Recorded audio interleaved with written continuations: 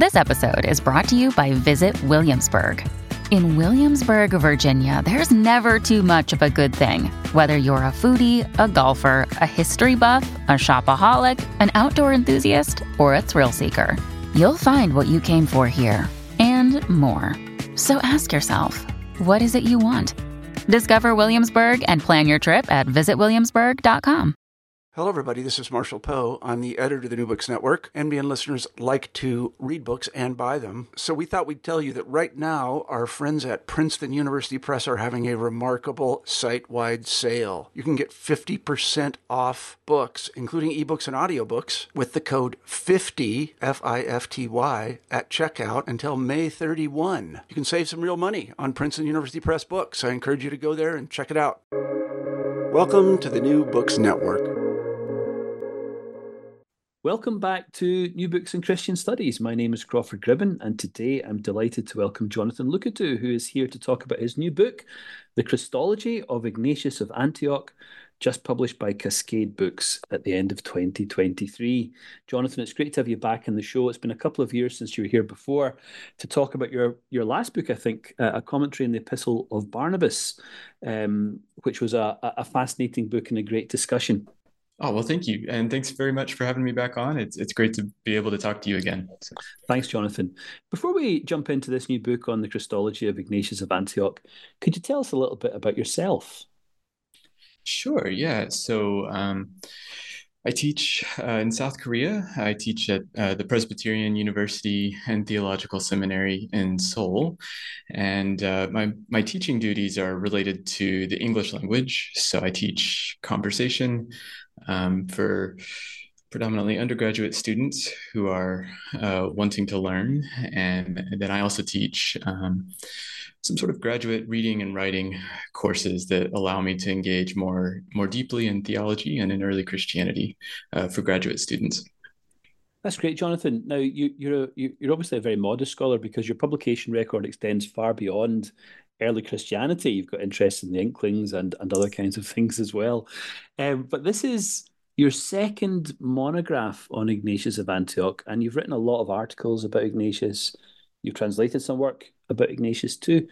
What's the background to this project in particular? Yeah, Ignatius has kind of functioned as a sort of center point in my research. In other ways, I'm really not focused, as you mentioned. Yeah, so some interest in the Inklings and some other things going on that I enjoy. But Ignatius always kind of stands at the center. And I suppose what draws me to Ignatius and what keeps me interested in this research is just how unique I think he is. There's a lot of puzzles in his letters, a lot of things to look at and to reflect on. And as well, there's a lot of there's a number of interesting things going on in Ignatian scholarship, and so that allows me to sort of stay in touch with people and to engage with what's going on. So I, more than anything, I just like learning about Ignatius and like engaging with others who are studying him. So just imagine some of our listeners don't know very much about Ignatius. How would you summarize his life? What do we know about his biography? Absolutely. Yeah. So one of the puzzling things about Ignatius is that we just don't know very much about his life. We can fill in some gaps, and church history has certainly done that. But in essence, what we know for sure is that we have these letters that are written in his name. And these letters are purported to have been written as he was being transported as a criminal from Antioch to Rome. And he wrote them in the middle of that journey, mostly in Asia Minor, which is more or less halfway between Antioch and Rome. And he wrote these letters expecting to die. So he's gone down in Christian history as a martyr. And I suppose for my part, I've tended to accept at least that much of the story. Then there's a lot of other questions that we could ask and that get asked in scholarship. such as why was he arrested? Was it initiated by the Romans, or was it some sort of problem perhaps within his community of Christians or Jesus followers in Antioch? We could perhaps also ask what he did exactly in Antioch. He refers to himself as a bishop, but what did that mean for his particular service and his time in that city? And all of that remains fairly open-ended, I think. So there's a lot of room to debate and to explore and to study. I was fascinated by that aspect of the book because you tell us that there are hints in the letters of unhappiness in that Christian community. That perhaps Ignatius's emphasis upon the authority of the bishop, or his demand really that Christians not observe the Eucharist in the absence of a bishop, hinted at some of the problems that might exist. Yeah, that's right. I think that's a distinct possibility, and there's a lot of other Ignatian scholars who emphasize that as well. So yeah, I do. That's a possibility. I think that that something went wrong for him in Antioch, or at least that he had some difficulties with his community there. It doesn't necessarily mean that the Romans didn't also give him a hard time, that there might not have been external pressure, but it seems that everything might not have been perfectly at peace whenever Ignatius was there in Antioch. And I think maybe that comes out in the letters because, as you mentioned rightly, he's quite emphatic that unity needs to characterize the church, and that unity should center around Jesus and around the Eucharistic practice. And he's not scared of death, is he? He's not, no. In fact, I think unfairly, but just to show how unafraid he is, some scholars have characterized him as being kind of borderline psychotic or unstable, because he does. He's utterly unafraid. He almost seems to look forward to it. I think he looks forward to it out of a conviction that he's following Jesus, and he sees his death as an imitation of Christ's. But that lack of fear has led some people to think that maybe there is something actually just unstable or wrong about him. There's an interesting line or two in his writing where he speaks about death as something that will make him truly human. And I suppose that's one of the paradoxes that's typical of Ignatius, isn't it? But what's he getting at when he says that? Yeah, he does write with lots of paradoxes, which often leave me scratching my head, and this is one of them, I think. I'm inclined to think that what he means is that in order to be fully human, uh, someone must follow Christ, someone must follow Jesus, and that entails death.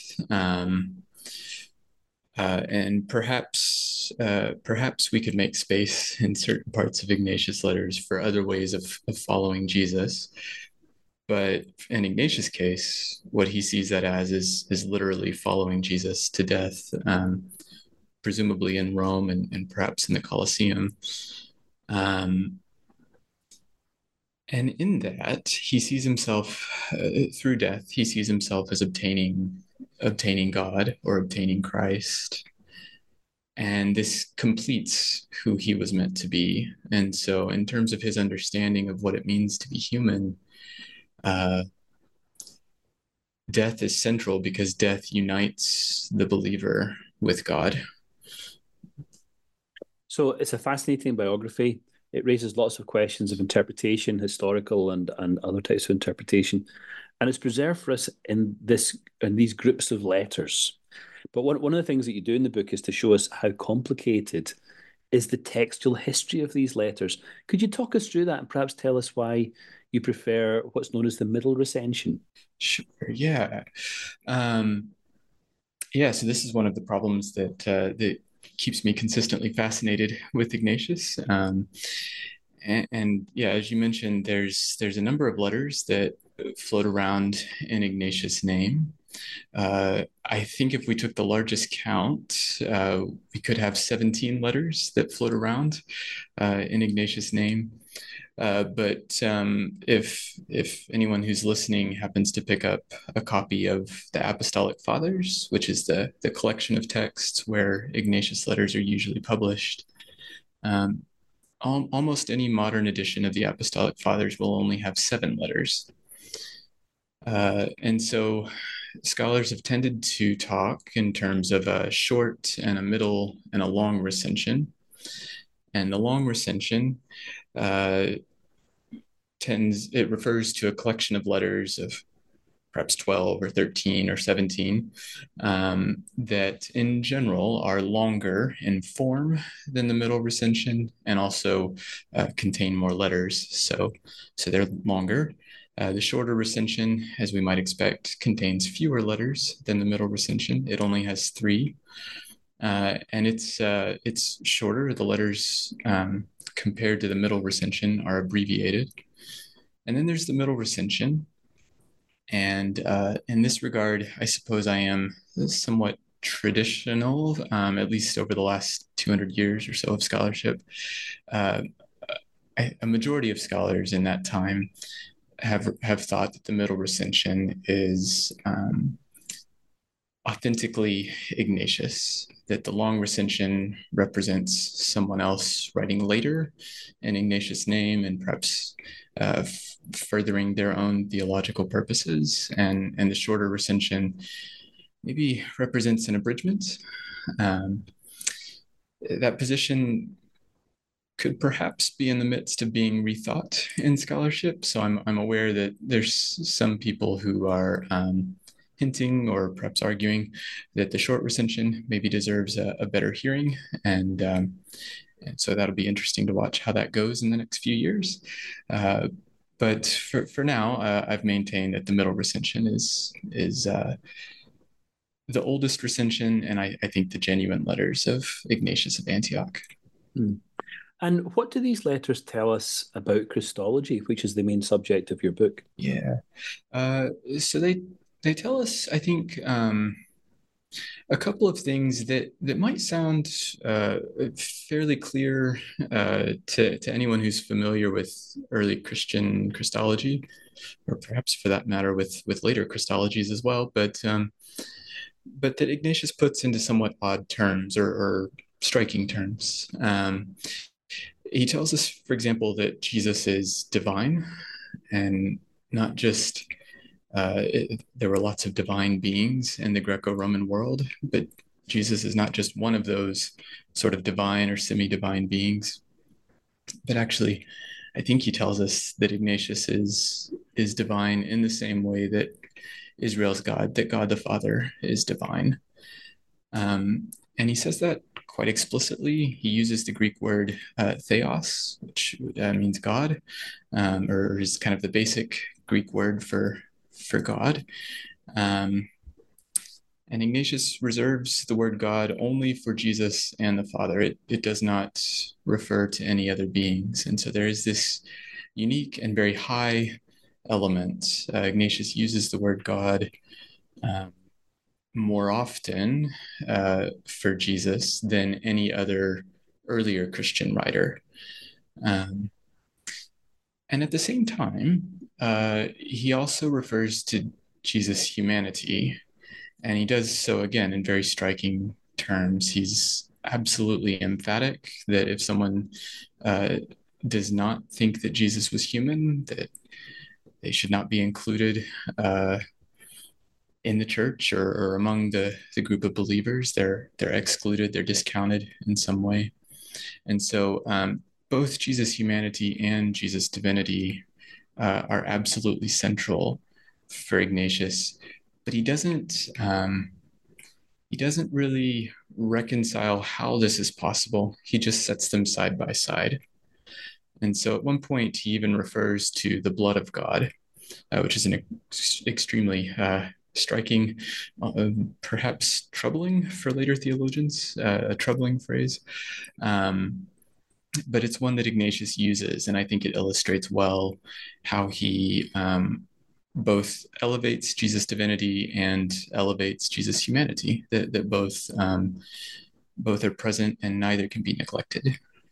And I suppose this is why you describe Ignatius as having one of the highest and one of the lowest Christologies. It goes in both directions, doesn't it? Yes, yeah, I think that's right. He's unapologetic and unrelenting in those regards. He just sets them side by side, and he expects his audience, I think, to agree. Does that tell us something interesting about early Christian theology, that it is content to live with paradox? I think that's right. I think it does.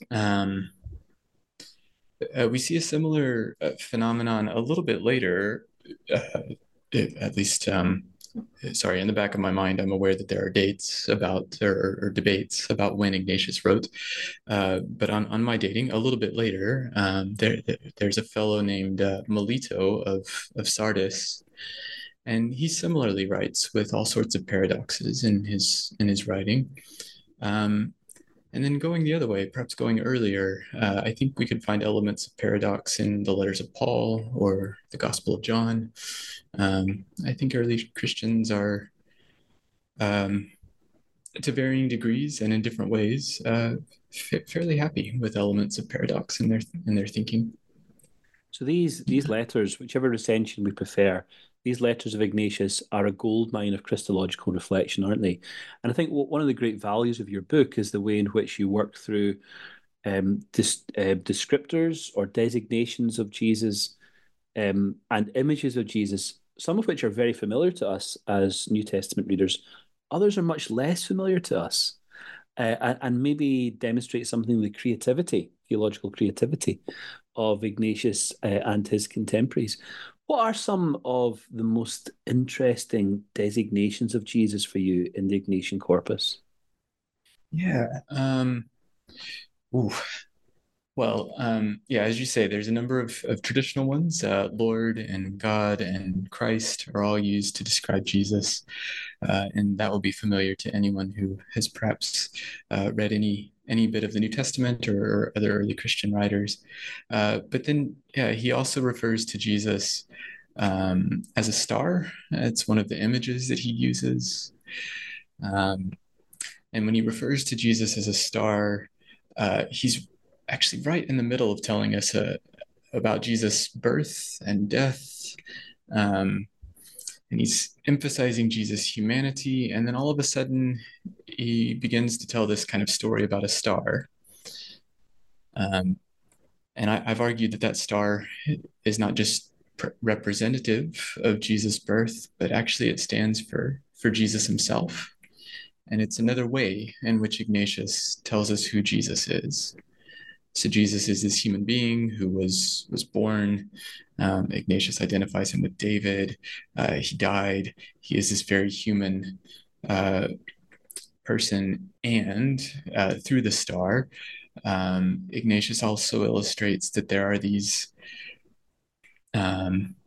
effects of his birth and his death that are important for the entire cosmos. So it's not just Jesus himself, but the effects of his birth and his death. And I think we can perhaps assume, although Ignatius doesn't say it in this passage, his resurrection. The effects of all of that are that death no longer has the same power, that corruption stops, that the effects are universal and global, and they extend far beyond Ignatius' own experience in Antioch or Jesus' work in Palestine. Yeah, they are universal. If I could perhaps just mention one more, Ignatius also refers to Jesus as the archives. And it's this very, in that context, he's in this quite polemical mode of argument. He's having some trouble, or he's had some trouble with the people that he's writing to. And they seem to be appealing to the Old Testament, and they refer to the Old Testament or the Jewish scriptures as the archives. And Ignatius' response is that for me, for him, Jesus is the archives, and what is inviolable, or what cannot be set aside about those archives, are his appearance, his coming in the flesh, and his death and his resurrection, and the faith that's mediated through him. And so I think there, Ignatius is saying that at the center of Jewish scripture um, stands Christ, which is slightly ironic because Ignatius doesn't quote from scripture much, but he still, I think, holds this very much in the center of his thought. So those are fascinating images, Jonathan. When Ignatius refers to Jesus as archive, is he suggesting that the Hebrew Scriptures, the Old Testament, reveal Jesus, or that Jesus reveals the Hebrew Scriptures, the Old Testament? That's an interesting question. I think he would the direction. I think he would argue that Jesus reveals the Old Testament, and that Jesus makes sense, or enables believers to make sense of the Old Testament. The one thing that makes me pause about that is, I guess, just to clarify, I think that's true that Jesus makes sense of the Old Testament. I'm also aware that some have argued that Jesus perhaps replaces the Old Testament or something like that. I don't think that Ignatius says that, but I might be in the minority in that view. That would be quite a bold move for him to make if he did think that, wouldn't it?